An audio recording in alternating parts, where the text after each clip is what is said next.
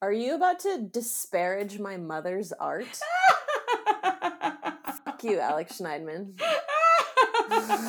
Cut that shit out. I don't want to hear that in your podcast.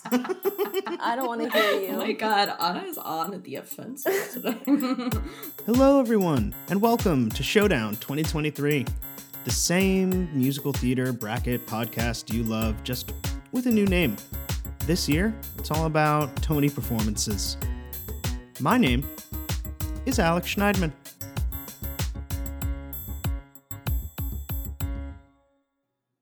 Hello, everyone. Welcome back to Showdown, an ultimate musical theater bracket podcast where we're trying to find the best Tony performance frickin' ever. We have 4 songs left, which means we have 2 matchups left, which means we have 2 excellent panelist judges to steward us across the Rubicon into the finals. Oh my god. Yeah, whoa. So here we have Anna and Sarah. And Anna, since you're first on my screen, you get to introduce yourself first. Amazing. Hello, my name is Anna Basile. I am. You are. You are, babe. I am. I'm a theater teacher and clown located in Providence, Rhode Island. Here recording with my sweet dog sleeping in the background. And full disclosure, I watched all 4 of these Tony performances about half an hour ago, back to back. And it was a thrilling experience. And I'm glad that that's the way that I chose to operate today. Me too. Sarah? Hi, I'm Sarah. I'm so glad to be back here on this excellent audio experience. Alex told me earlier that I'm giving Twitch streamer vibes, and I kind of would like to think about, that energy going in. And I would also like to posit that if anybody is, a Twitch streamer, I don't know anything about Twitch, so this is going to come through. But if anybody is a streamer that only comments on the Tony Awards, if you're just streaming and commenting on the Tonys, I would watch that. So feel free to take that free idea and run with it, Maybe one day. My digital media empire will grow. And Amazon will take 40% of my money. Yuck. All right. Bezos. So, either fortunately or unfortunately for our audience, one of these matchups is locked already by the public vote. The public voted so overwhelmingly in favor of Dreamgirls over Fun Home that we won't even get a chance to talk about it, really. You only need about 75% of the public vote to lock it out of judge conversation, and it got 86% of the public vote. So did people leave comments about why, or is that just? I think that's the comment in and of itself. Oh wow! Requires no comment. If you'd like to eulogize Fun Home, I certainly would. The floor is yours. So Fun Home is without a doubt one of my favorite musicals, tied for top favorite musical with Gypsy, which couldn't be more different, but love those guys. And that Tony performance, I think, is incredibly moving. It's Fun Home was the darling of the theater community, I feel like, at the time, but a lot of people didn't really know about it, or they didn't know about the graphic memoir. It wasn't widely read by your average Joe. So I think one of the really cool things about the Tony performance is that it brought one of the most intimate and sweet and moving moments of the show to a huge wider audience, which is, in my opinion, the best thing that the Tonys does is bring moments of theater to everybody. And I mean, Sydney Lucas is just literally perfect. For both of these, Fun Home and Dreamgirls, I would like to say these are incredible examples of why we should be leading into our Tony performances with a little snippet of a scene, a little scenelet coming into the song, just to ground us in the story, to give us like a sense of tone. You know, I just think it's like it's perfection. But obviously, Jennifer Holliday, you just can't. There, there's no, she's it. So R.I.P. Sweetie little mini Allison. What's her name? Little Allison. Little Tiny Allison. Allison. Young, Yeah. tiny. Something like that. I Teeny think the next tiny one is like Allison. medium Allison. I don't know. The second one is medium Allison because I personally would like to play medium Allison, and nobody's giving me that opportunity. Oh. And Yet. I'm honestly angry about it. I'm so angry. Wow. Yes. I would like to add, here's what I was thinking about. And I wonder, are we, well, regardless, it doesn't matter. So I get to decide because it's already locked. I was thinking about the fact that the Fun Home performance to me felt like so much more aware of the camera than the Dreamgirls performance. And the Dreamgirls it was bonkers. It was weird. The scene beforehand, in my opinion, was strange. I felt like the Fun Home performance was like, yeah, crafted for the person watching at home as opposed to the people watching in the theater. And that feels like for me an important part, like Sarah was saying. Everyone who's there already is aware to some degree, but the people who are watching at home are not as aware. And I also was really struck by the fact that I thought, and I don't even know her name, teeny tiny Allison. Sydney Lucas. I thought her beats were like crystal clear, but I was like, wow, I can follow every single moment. And the fact, oh my gosh, when they zoomed in and her little eyeballs move and she sees the person with the ring of keys, but the person's not there, that feels more theatrical to me than what was happening. Anyway.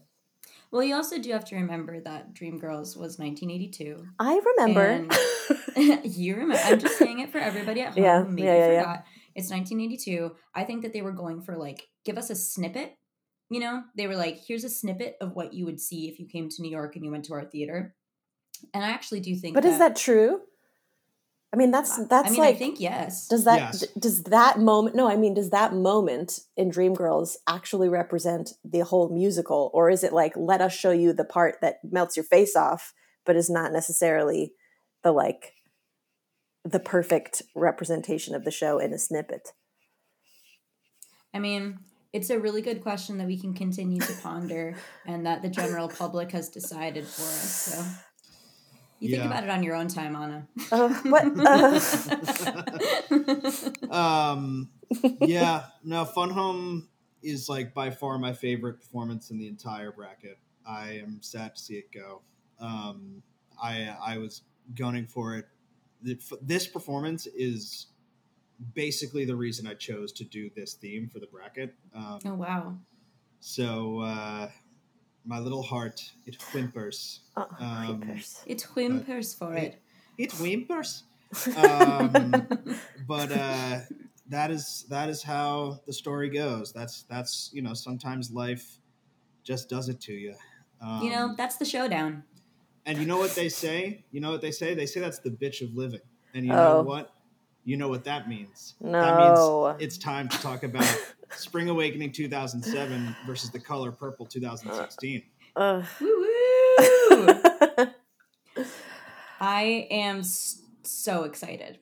I feel like a lot of people have talked about Spring Awakening at length, and they, have expressed their own teenage relationship to Spring Awakening. And unfortunately, I'm going to say I'm going to do the same thing because it's important to me.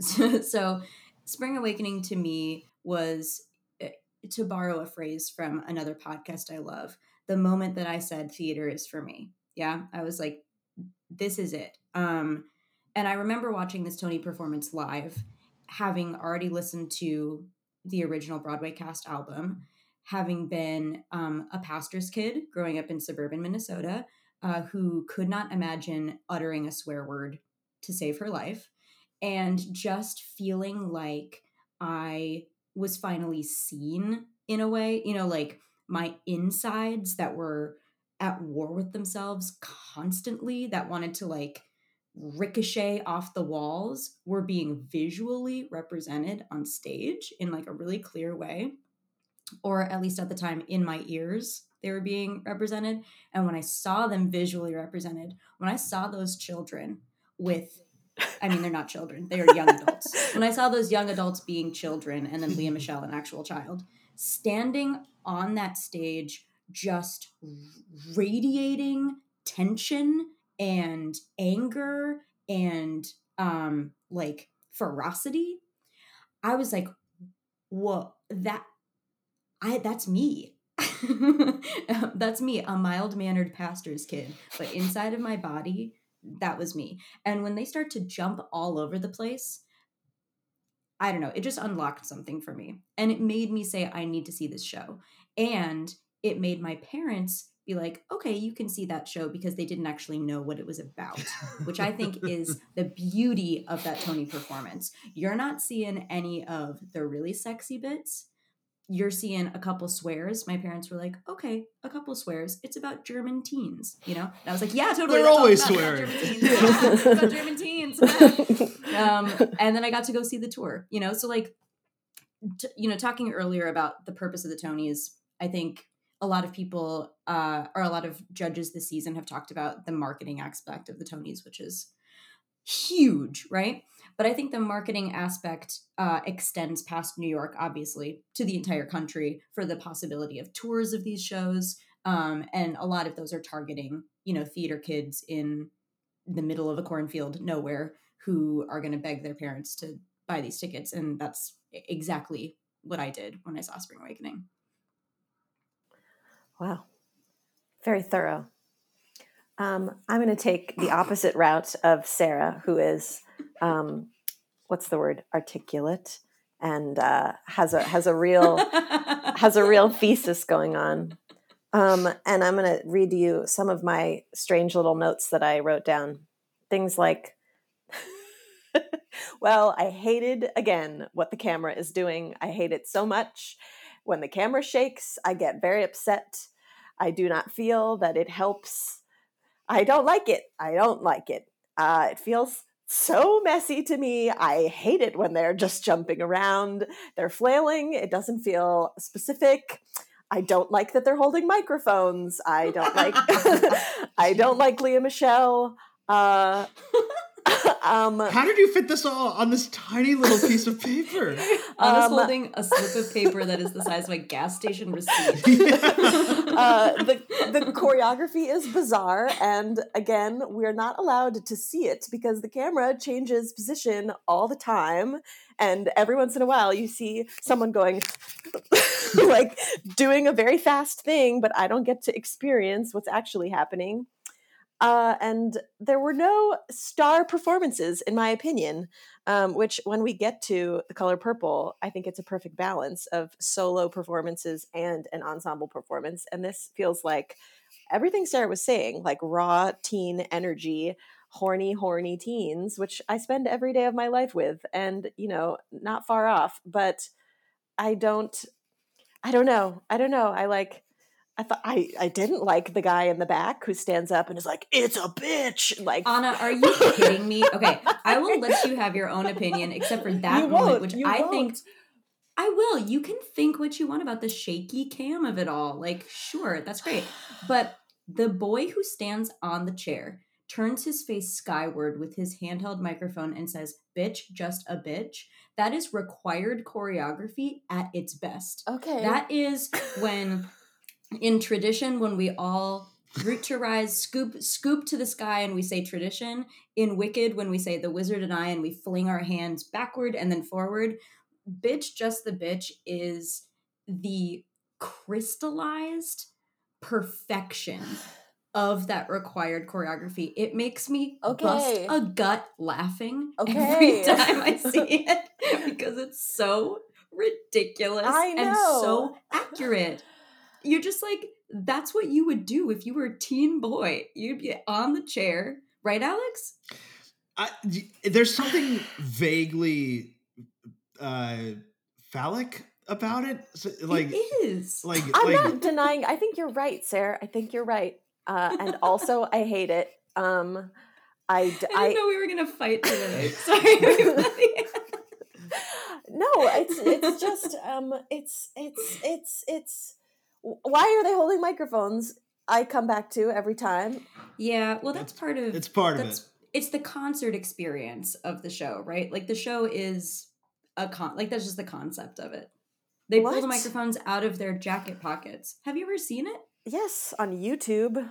Oh, okay. Well, like in the show, all the boys have the handheld mics in the show. Actually, they But pull do the them out of their girls have little it in their little blazers. slips?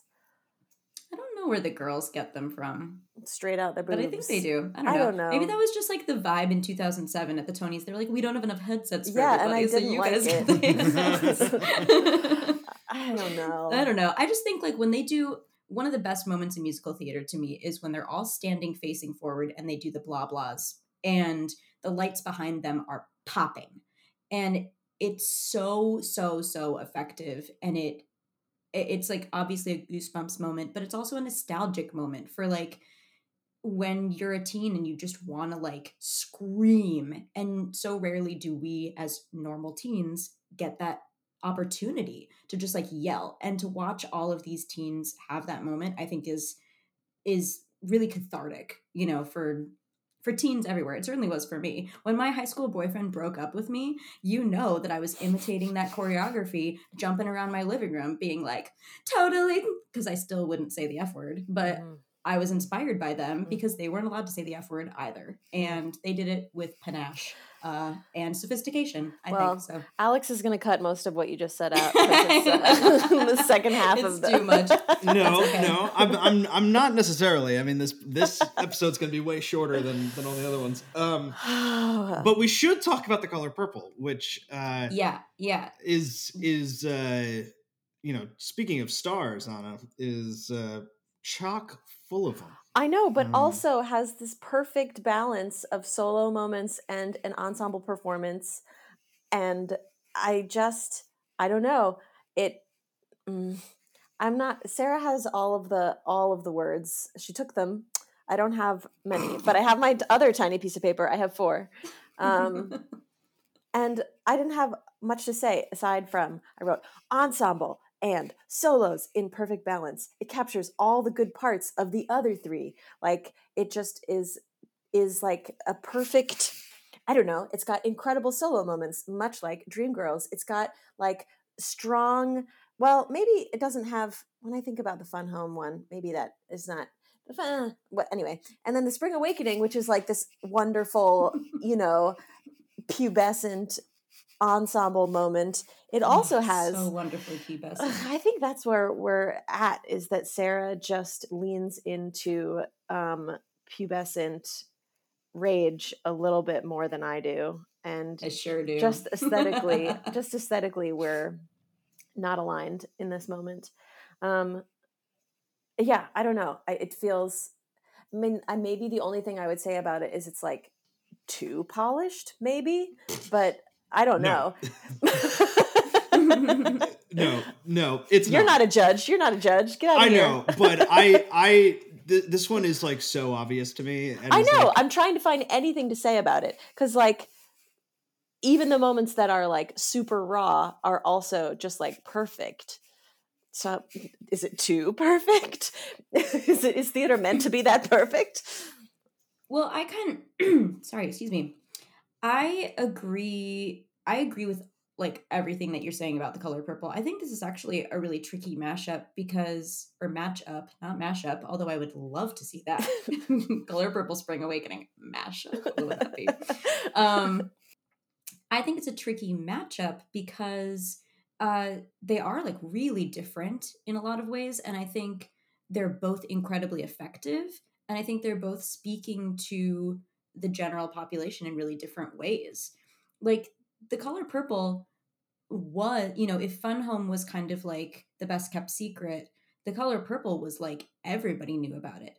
I feel like it was on Good Morning America. It was like, you know, pretty widely broadcasted, and specifically Cynthia Erivo and her performance was like lauded pretty heavily by the time the Tonys happened. Hmm. So I think that they were really smart in like developing their Tony's performance to really reflect what people wanted to see, right? People were like, we want to see Danielle, we want to see Heather, and we want to see Cynthia because we know that those are the big three, the trifecta. We're going to start you off with a church service, and we're going to give you sermon after sermon that's going to like leap you out of your feet, you know, Out of throw your your hands in feet. the air. Out of your feet, right out of your feet, right out of your seat, you know? Just leave the feet. Just leave the feet behind. You're going to ascend up into the sky like Rihanna at the Super Bowl halftime show. Wow. That was good. So here's what we're gonna vote. We're gonna tie this up right Okay, now. well. Or untie it. We'll see what happens. Anna, you have 5 votes. Since you're first on my screen, you get to go first. Oh, wow. Okay, but this is not, I don't have to do anything with Fun Home and Dreamgirls, right? No, that's done. That's done.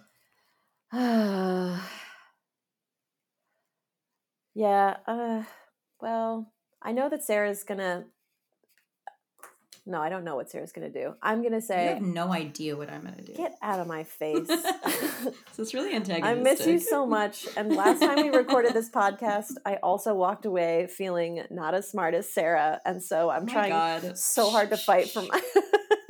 You're doing great, Anna. You're bringing a lot of Leave heart me alone. to this. I know, but what does that mean? It means that I'm stumbling over my words. Get to the vote, says Alex. I'm going to say... my 2 tiny pieces of paper. Your 2 tiny pieces of paper. Look, me. I have them all. There's 4. Oh my God. Yeah, I'm going to give 4 to The Color Purple and 1 to Spring Awakening. Sarah? That's a really good choice. I support you. I will say, I just want to say one more thing really quickly, Alex, that you know the moment when Cynthia Erivo says, I'm beautiful, and she looks at Heather Headley, and then she says, I'm beautiful, and she looks at Danielle. I think about that once a month, and I have looked at myself in the mirror and said, I'm beautiful, and started crying like a lot of times in my life. So it is really effective. That being said, I think I'm going to give 3 votes to Spring Awakening and 2 votes to Color Purple. All right. So, you guys basically voted exactly in line with the public vote. Wow. The public vote was 65 to 35 in favor of the Color Purple. I'm so relieved. Wow. And you gave Color Purple 6 of your votes. And it goes to the next round, which the next round is the finals. Yes. So finals. Yeah. I know. What's going to happen? Dreamgirls v Color Purple? How do you even? I don't know. I do. Anna's like, Dreamgirls sucks. I'm over this. No, I'm not over it. It's just a solo performance. All right. So now is your opportunity, panelist judges, to plug anything you want to plug. What do I want to plug today? Oh, he's yawning. I want to plug the deep. I'm going to plug. Okay, yesterday I had a birthday party, and I was so brave, and I told my friends that they could roast me or toast me. What? I know, but I know. And I asked them to be gentle about it, but I'm just going to plug the concept of growth because you 2 might be 2 of my most ferocious roasters. And every time it happens, I feel so sad, but I love you anyway. And I have grown. So congratulations. This is 29. This is the beginning of my Saturn return. Everything is burning down and I will rise. I'm happy for you, honey. Sarah, do you have anything you'd like to share with the class? This is 30. Yeah. This is 30.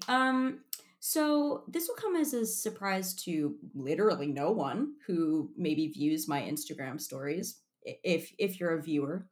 But I recently finished the entire 7-book series of Leigh Bardugo's The Grishaverse, which starts with the Shadow and Bone trilogy, then goes to the Six of Crows duology, and then goes to the King of Scars duology. And if you are somebody who is looking for something to scratch your, dare I say it, Harry Potter itch, we're not even going to talk about the Max series. Don't worry, I'll bleep it. I'll bleep it. Don't worry. Please bleep it. Yeah. Scratch my Harry. What? Okay, if you're looking for something to feed your soul in the same way that maybe a 7-book series about young magicians, Wizards. They do magic. Magician is the catch-all term for wizards and witches. No. That's what I think. Okay. Sorcerers, I feel like, but whatever. Okay, well, ask anyone; they'll tell you the same. Anyway, the Grishaverse is incredible. I know one Sam Mueller, who was a judge last week, would confirm this for me. We have spent many hours talking about it on Instagram message. It's magic, it's war, it's dark, and it's funny. There's a lot of love. If you like a heist, you can start with the Six of Crows duology, which is all about a heist, and it is unbelievable. And a lot of people will disparage the King of Scars duology. I would say worth it, especially if you are going to listen to the audiobooks, which are all read to you by Lauren Fortgang, who is an incredible reader, actor, lover of Leigh Bardugo. So the Grishaverse 7-book series by Leigh Bardugo is what I would like to plug from now until the day I die. All right. Well, thank you, friends, for recording this pod with me. Sorry for fighting. No, fighting Yeah, is sorry. fighting is good. Sarah's rhetorical strength is knowing names, and mine is not. And you know what? You know what is really like a problem in rhetoric and debate is when people think like things like knowing individual facts, like what year something happened or like the names of particular people, like discredit or doesn't allow the other person who doesn't know all those things to have an opinion on the thing. Sarah allowed me to have an that opinion. is true. She's gracious. No, Sarah did a great job. Anyway, you guys, thank you. Stop. So did Thank Anna. you so much. Anna did a great job too. Thank you, listeners, for listening, and of course, listeners, please go vote on the finals between Dreamgirls 1982 and The Color Purple 2016. Go Thanks. vote.